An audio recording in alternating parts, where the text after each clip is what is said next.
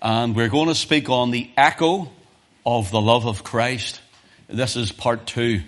Now, we're not going to read all the scriptures, for we read quite a bit last week to open, but we will be reading quite a bit this morning.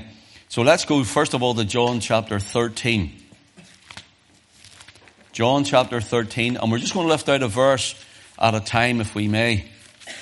And let your eye run down, please, to verse 23. John 13, verse 23. Now there was leaning on Jesus' bosom one of his disciples whom Jesus loved. Notice, one of his disciples whom Jesus loved. So John speaks of himself in the third person. He speaks of himself in the third person as the disciple whom Jesus loved. One of the disciples. So when John's saying that he's the disciple whom Jesus loved, he isn't just saying, I'm the only disciple Jesus loved. But John knew the love of Jesus for himself, toward himself. And that was a strength for John. That was a great encouragement for John. And if we can get to there through our trials and troubles and testings and tribulations, that Jesus loves us, then if we can get to there, and realize that even when you don't feel saved. I was speaking to someone just this week, and they were saying, I went to see them, and they were saying, I just don't feel saved. I says, well, you're not meant to feel saved.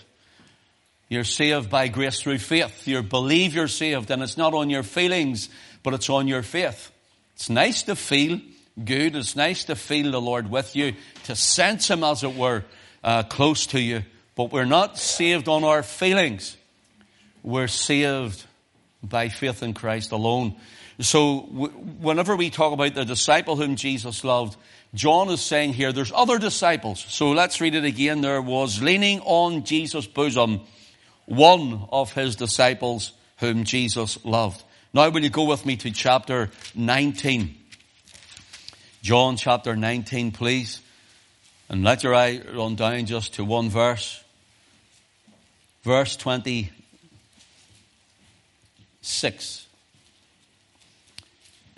When Jesus therefore saw his mother and the disciple standing by whom he loved, he saith unto his mother, Woman, behold thy son. Notice, so he's at the cross. At the first time he's at the, if you want, the institution of the Lord's Supper, the breaking of bread in the upper room.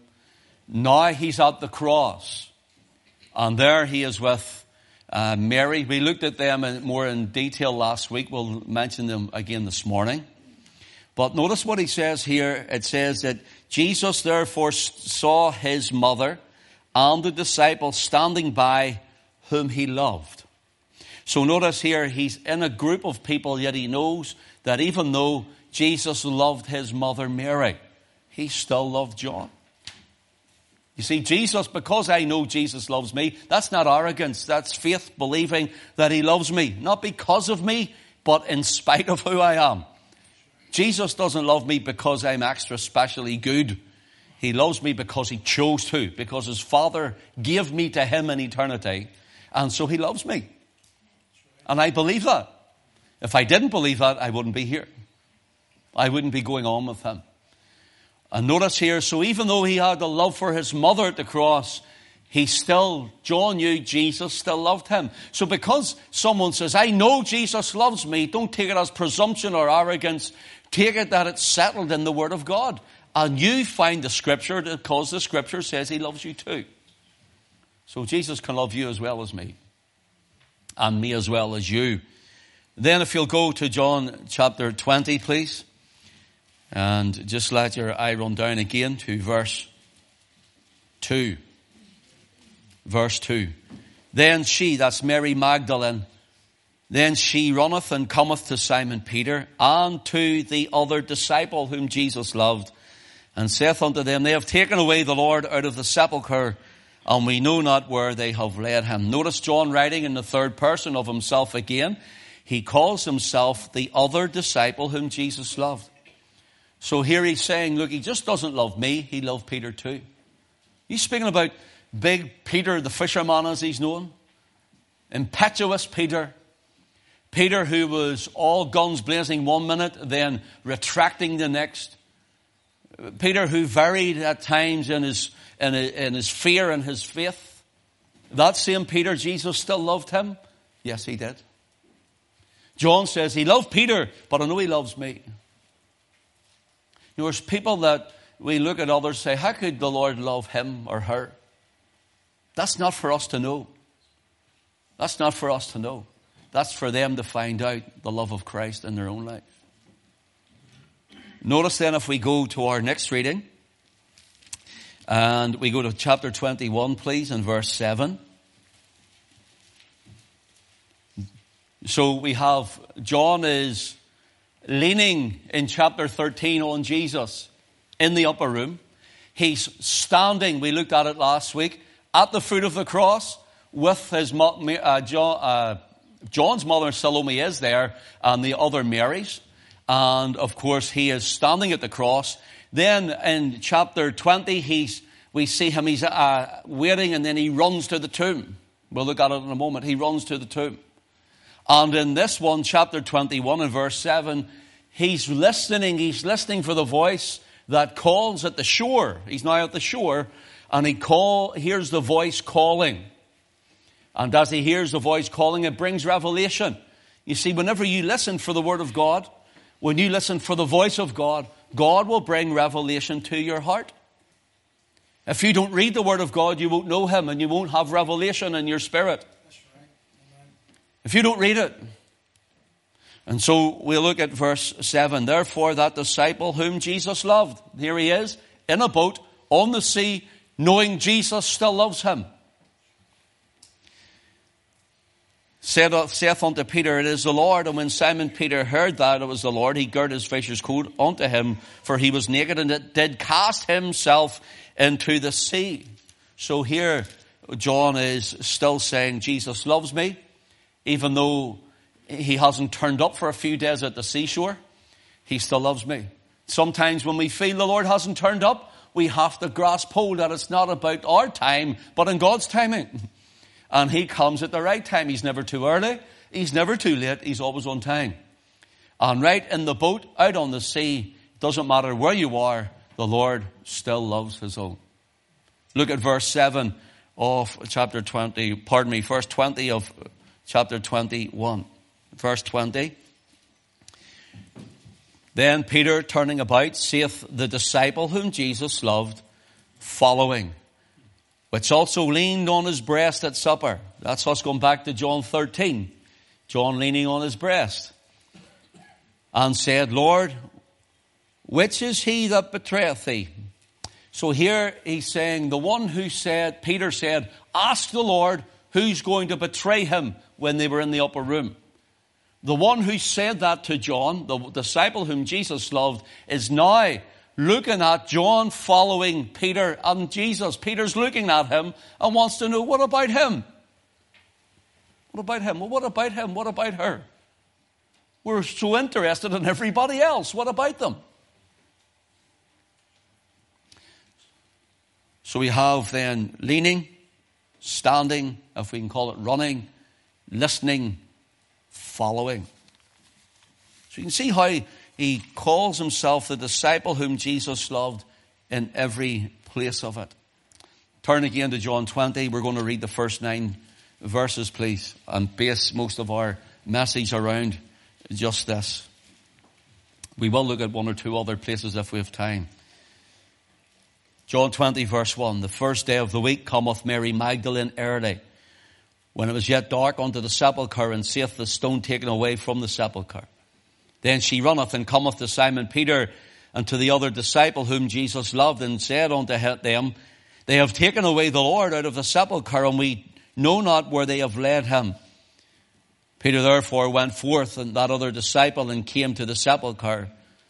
And they ran both together, and the other disciple did outrun Peter, and came first to the sepulchre. And he, stooping down and looking in, saw the linen clothes lying, yet went not in. Then cometh Simon Peter following him, and went into the sepulchre, and seeth the linen clothes lie. And the napkin was about his head, not lying with the linen clothes, but wrapped together in a place by itself. Then went in also that other disciple, which came first to the sepulchre, and he saw and believed, for as yet they knew not the scripture that he must rise again from the dead. Let's read verse 10. Then the disciples went away again unto their own home. Let's pray. Father, will you settle us in your presence? Lord, there's people coming here this morning with all sorts of needs. There are those who are watching live. There are those who will watch later. Those who will listen, whether it's online or CD or whatever way, Lord, they do. We pray that you would bless them and instruct them and help them, encourage them. And Lord, we believe that there's power in your word to change lives. And we ask you, Father, in the mighty name of the Lord Jesus Christ, that you would speak clear into each and every one of our lives, including this man. Convict us, Lord. Convince us. Lord, whatever you deem necessary and fit to do, would you do it? For, Lord, we know you would do it for our benefit, and you'll do it for our betterment. But, Lord, may it be for your glory. We ask it in Jesus' name. Amen. In John 20, and our reading there, verses 1 to 10, Mary Magdalene in verse 1 goes to the sepulchre early, and she sees that the Lord's body is not there. The stone has been removed. And in verse 2 it says, she runneth and cometh to Simon Peter and to the other disciple whom Jesus loved. Now, if you remember from last week, I took a quotation for the title of the message that I had brought. And it was Puritan Thomas Manton said on the scripture of 1 John 4:19. Puritan Thomas Manton says, we love him because he first loved us. Love is like an echo. It returneth what it receiveth. Love is like an echo. It returneth what it receiveth. So if we have received the love of Christ, now, I'm not talking about just some wishy-washy, airy-fairy sort of experience that we have had one time, a fuzzy, fluffy feeling in a meeting. I'm not talking about that. I'm talking about the real love of Jesus. I'm talking about Calvary. I'm talking about what he's done for us. It's a love that changes a man, and it's a love that changes a woman. It's a love that changes a heart. And that love received will also give back out again unto Christ. You see, whenever a man and a woman are truly saved, they cannot help themselves but love Jesus in return. I want to say it again, brother. I want to say it again, sister, because there's many have professed Christ and there's nothing from them. There's nothing in them. There's no fruit. When a man and a woman truly know and have experienced the love of the Lord Jesus Christ, that which they have received will change them, and they will love Jesus in return. Love him above all others. Love him above all else. And love him above all things. We all struggle with it, don't we? We all struggle with it. But when we realize his great love for us, not only the encouragement of it, not only the blessings of it, but when we realize his great love for us, then we in return will love him with all of our hearts and give to him first. Jesus said to the church at Ephesus in Revelation chapter 1, he said, he listed all the lovely things and the good works they were doing. Now listen to what he says. Nevertheless, in spite of all your good works, in spite of all the good doing, in spite of all the alms and the giving, he says, nevertheless, I have somewhat against thee. But Lord, we're doing all this because thou hast left thy first love. Am I speaking to someone this morning? You've left your first love. Brothers and sisters, if you've been saved, you know what that first love is. You know what I mean by that. You know what Jesus means by that. In fact, one old preacher said it means you have stopped loving me the way you did at the beginning. You've stopped loving me the way you did at the start. Do you know whenever you were saved and you were glad you were saved? Do you know whenever you knew you were saved from whatever, and that lightness in your spirit, the joy of your salvation, knowing that because you have been saved, you've just loved Christ, you fell in love with the Lord Jesus, and nothing was too big for you to do for him. You'd cross mountain high and valley low. You'd give your life for his cause, and you'd live a death for him. But now things have crept in. Now things have held you back. And the things you would never allow in your life, you now allow. And the things you would never have done, now you do. And the place where Christ had is now diminished to another place where Christ shouldn't be.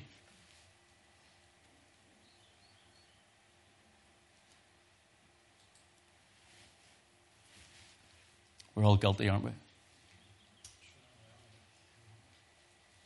Sometimes when we're guilty, we realize and we get ourselves back there. Other times when we're guilty, we allow ourselves to stay there. You see, the war of the flesh is this, because the flesh tells you this is what you should be doing.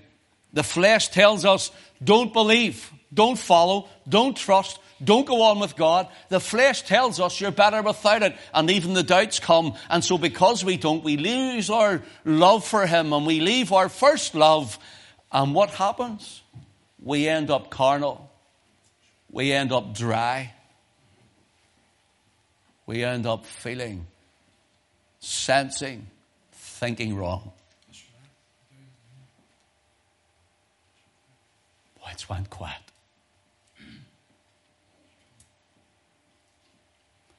How the church has fallen. That he has not got first place in our lives. He won't have first place in your life when he calls us to prayer and we know it, and you'd prefer to watch your soap opera on TV.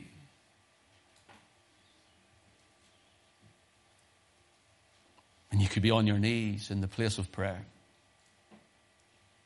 Or you prefer to be doing something else rather than be in a place with him. Or maybe prefer to work on the Lord's Day to earn extra time and a half or whatever it may be, rather than be in the house of the Lord. Notice this. Mary Magdalene, whom Jesus cast out 7 devils. I asked you, I think it was last week, have you ever seen anyone possessed with a devil? Something to behold, you know. I pastored in Dublin, and there were a Filipino church around the corner. And they worshipped in an old school in Dublin. And they had just a typical old school gymnasium, wooden floors with a big high stage and all that sort of stuff. And the band was on the stage. And they came and asked me, could you come to our church and preach to us? And I said, certainly. And they had their service, we had ours in the morning, then they had theirs in the afternoon. And I went around on the afternoon to preach. And when I got there was an Irish woman with other Irish women and a couple of Filipinos holding this woman who was tormented. So I preached on and nothing was happening. This woman was shaking violently and pulling them, and they were holding on every area of her. I come right down onto the floor. Sorry, camera people, I'm going down onto the floor. I give them a headache. When I come right down onto the floor, she was just sitting about here. Started praying for the sick. I preached about Jesus, just talked about Christ. And this voice came out of this woman, very slim woman. Aye, but can you help me? Very dark. I couldn't even do it. Demonic. And I looked, and I'll be honest, I thought, Lord, how do I deal with this one? Snarling at me. About 4 or 5 people holding her.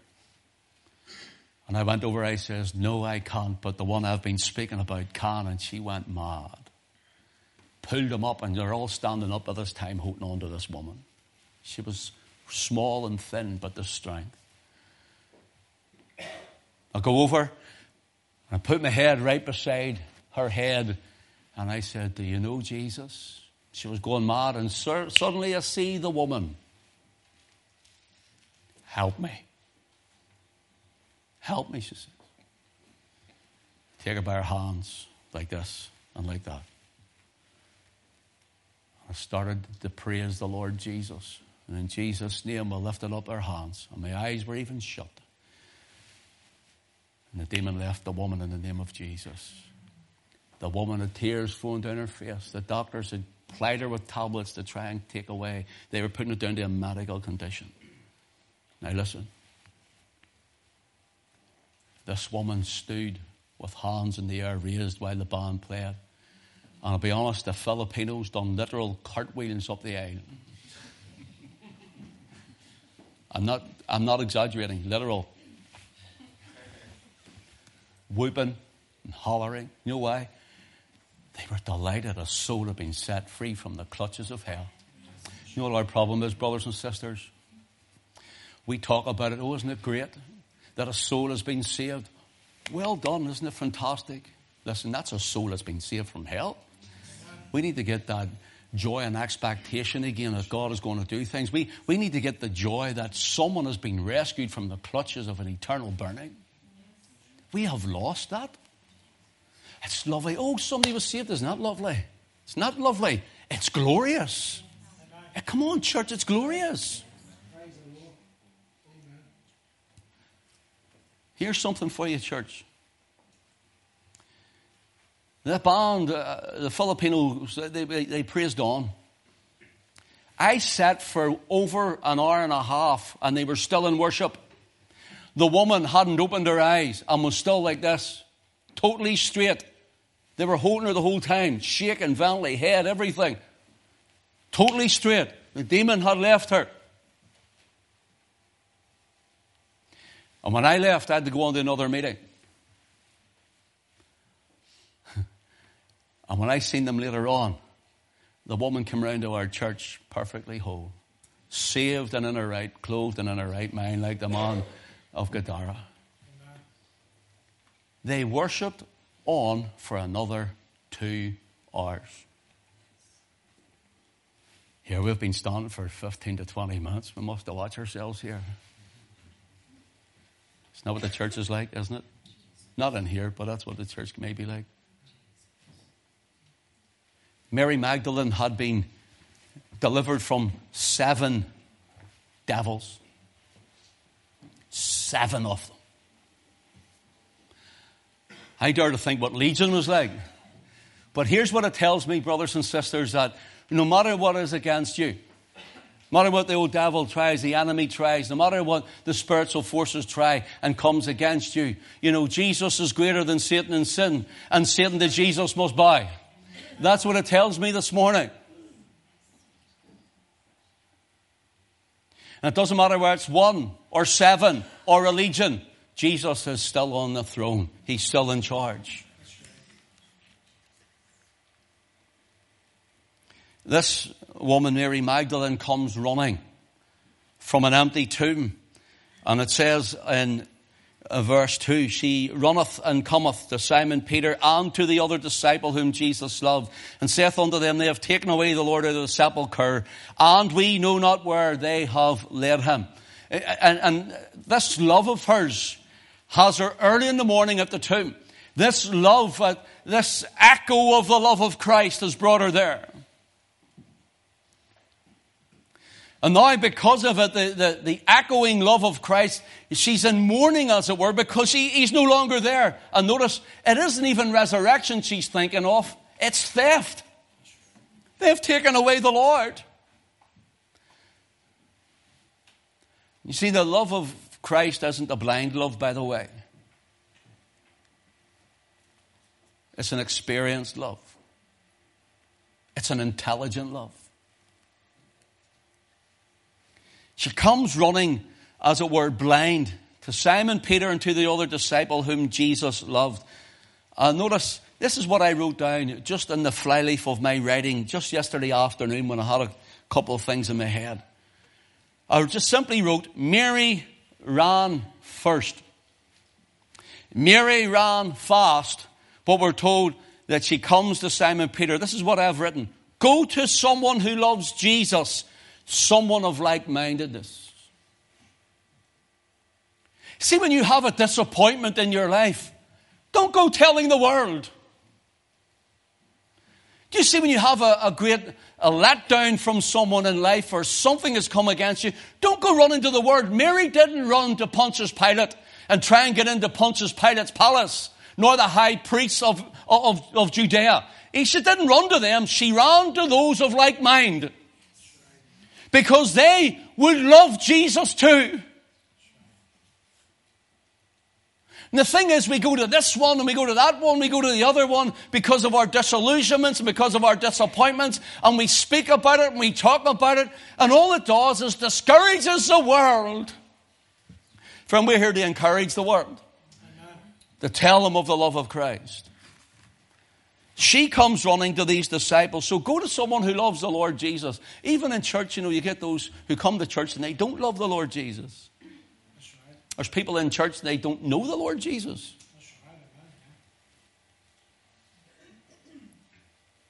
You keep your eye open for someone who loves him. Because that's the heart who will help. That's the heart that will reach out. Listen, Mary had sinned much. And Mary was forgiven much. And even as the Lord said, they that have loved much will been forgiven much will also love much. I was speaking to someone just yesterday about someone else. And they were telling me this thing. Someone once said that, if I haven't got a great testimony of the alcohol and the drugs and all that sort of stuff, and I've been saved from a little boy or a little girl or whatever it is, I haven't got a testimony. Now, that's wrong. Your testimony is glorious because Christ has saved you from a young age and kept you from these things. It's a glorious testimony. It's a beautiful testimony. It's a wonderful testimony. And you'll be able to say the things you've come through your life where Jesus has loved you the whole way through and kept you. Don't ever think because you hear of someone with a flowery testimony and something that seems a big testimony, as people think that's the good testimonies. No, it's not their testimony anyway. It's a testimony of the love of Christ. And yours can be the same. You may be saved from a young boy or young girl. You've got a wonderful testimony to tell people. Christ saved me at a young age. And even through the trials or temptations and the troubles that I've come through, standing in the shadows somewhere you'll find Jesus. He was always there for me. Notice, Mary comes running. And she comes to the disciple whom Jesus loved. She knew Jesus loved these people and they loved Jesus. There's no preacher, he was actually known as the beloved heretic. He was called William Barclay. And some of his writings on devotionally are beautiful. There's things I don't agree with William Barclay on, but listen to this. On Mary coming running from the tomb, William Barclay says, Mary is a supreme instance of one who went on loving and believing even when she could not understand. And that is the love and the belief which in the end finds glory. I want you to catch this. I thought that was beautiful. I'm going to read it one more time. Mary is the supreme instance of one who went on loving and believing even when she could not understand. And that is the love and the belief which in the end finds glory. William Barclay, what are you saying? That Mary, even though she couldn't understand, have taken away my Lord, her love for him overcame that which she couldn't understand. And there's things you're not going to be able to understand in your walk with Christ. There's things you're not going to be able to understand why they happen. You're not going to be able to understand them all, why things should have happened the way you thought and they didn't happen. But let your love for Christ overcome those things and just keep on and on with him. And it's that love that in the end finds glory. How did Mary find glory? She's standing at the tomb and the gardener comes, as she supposed. And when she heard him saying, what aileth thee, woman? What is wrong with you, woman? She says, they have taken away my Lord. Tears streaming from her. They have taken away my Lord, and I do not know where they have laid him. And when he said, Mary. Whenever tone of his voice that he said Mary in, those blinded eyes with their tears recognized the Christ. Rabboni, she says. Master. It's you. Mary found her glory. He was right in front of her. Even though she couldn't understand what had happened, she couldn't see what was happening, she was blinded by her grief. Her love carried her through, and that love echoed and recognized the voice of Christ. And she found her glory. What's your glory this morning? What do you glory in? Well, I glory in how well I've accomplished things in work or in life. And listen, do well. By all means, please do well. But don't glory in it. Glory in him. Remember this, every good gift, every perfect gift is from above, cometh down from the Father of lights, with whom there is no variableness, neither shadow of turning. The echo of love sounded within the heart of John when he heard this. John 20 verses 6 and 7. They run to the tomb, but let's look at 6. Then cometh Simon Peter following him and went into the sepulchre. Saith the linen clothes lie, and a napkin was about his head, not lying with the linen clothes, but wrapped together in a place by itself. John and Peter start running from the tomb, for the tomb. And John is younger than Peter, so probably he may be lighter. I don't know. Peter tends to get the idea that he was a bigger man. I don't know. We tend to say Big Peter for some reason. But for some reason, he was a bit older than John. The two of them are running, sprinting toward the tomb to see what has happened. And whether John is just faster or Peter starts getting a bit like myself, a bit out of puff, I don't know. John gets to the tomb first, but stops at the door and looks in. Peter comes flying right by and he just goes right into the tomb. Doesn't stop.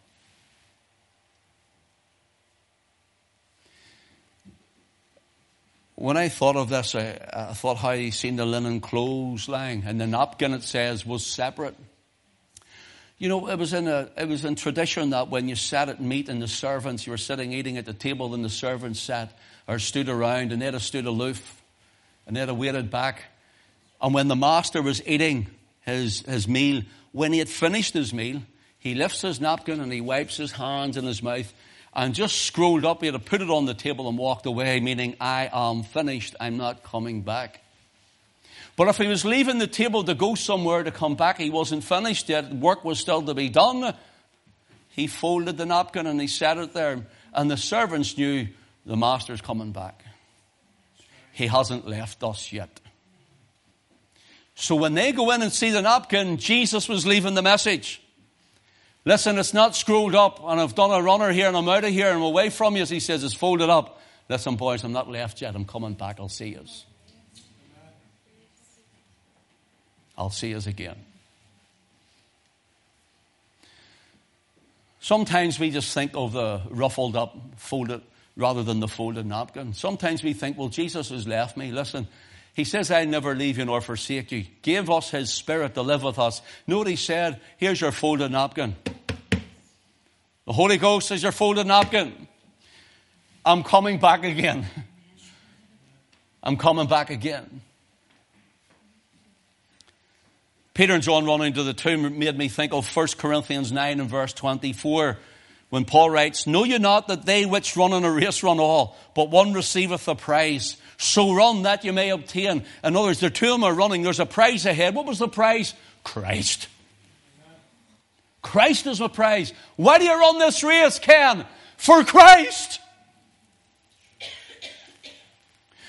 Why should I run this race, Ken? For Christ. What is the goal at the end of this race, Ken? Christ and Christ alone. If we're running it for something else or anything else, just forget it. I better try and get to a close here. You see, Peter had denied the Lord. He runs straight into the tomb. 3 times he denies the Lord and he goes out and weeps bitterly, we're told. John had run in Gethsemane, but yet stood at the cross. Now get this picture. They all run. Peter follows afar off from Gethsemane as they take the Lord away to try him under Pontius Pilate. All the disciples run. Judas Iscariot had betrayed him. Peter denies him. Now get this message here.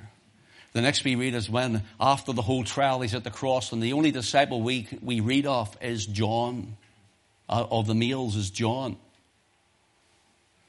John's back at the cross. And you see, sometimes you've run off. You know where you come back to? Don't go back to an empty tomb. Go right back to the cross. Go back to the cross. Go back to the cross. Peter hadn't went back to the cross as far as we know. John had went back to the cross. So now when he's looking for the coming of the Lord and he's now out at the tomb, he doesn't run straight in. Peter hadn't been to the cross in desperation. He runs right in looking for the Christ. The one he betrayed, or denied, pardon me. Let me just finish this. I'll just do a couple of pointers on this in chapter 21. They're on the Sea of Galilee. Jesus doesn't show up. They're there 3 days, and Peter says, I go a-fishing. They go back to what they thought they knew best, and that night they caught nothing. Stranger comes along the shore. And in John chapter 21, and just let your eye run down, verse 7. Therefore that disciple whom Jesus loved saith unto Peter, is the Lord. Here John says, I know he loves me. And here he is, comes on the shore. Stranger on the shore says, children, have you any meat? And they say, we've caught nothing all night. You know the story that happened there. And it's at this point, it says, when the morning was come, Jesus stood on the shore. Notice that. When the morning was come, Jesus stood on the shore. These men had worked and labored all night and caught nothing. They had been disillusioned, as it were, in their own hearts because Jesus hadn't turned up at Galilee.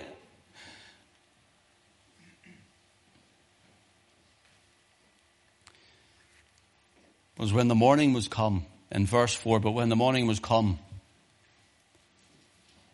notice, but when the morning was now come, Jesus stood on the shore. Makes me think of Psalm 30 and verse 5. The end of the verse says, weeping may endure for a night. Can anybody finish it for me? So weeping may endure for a night, but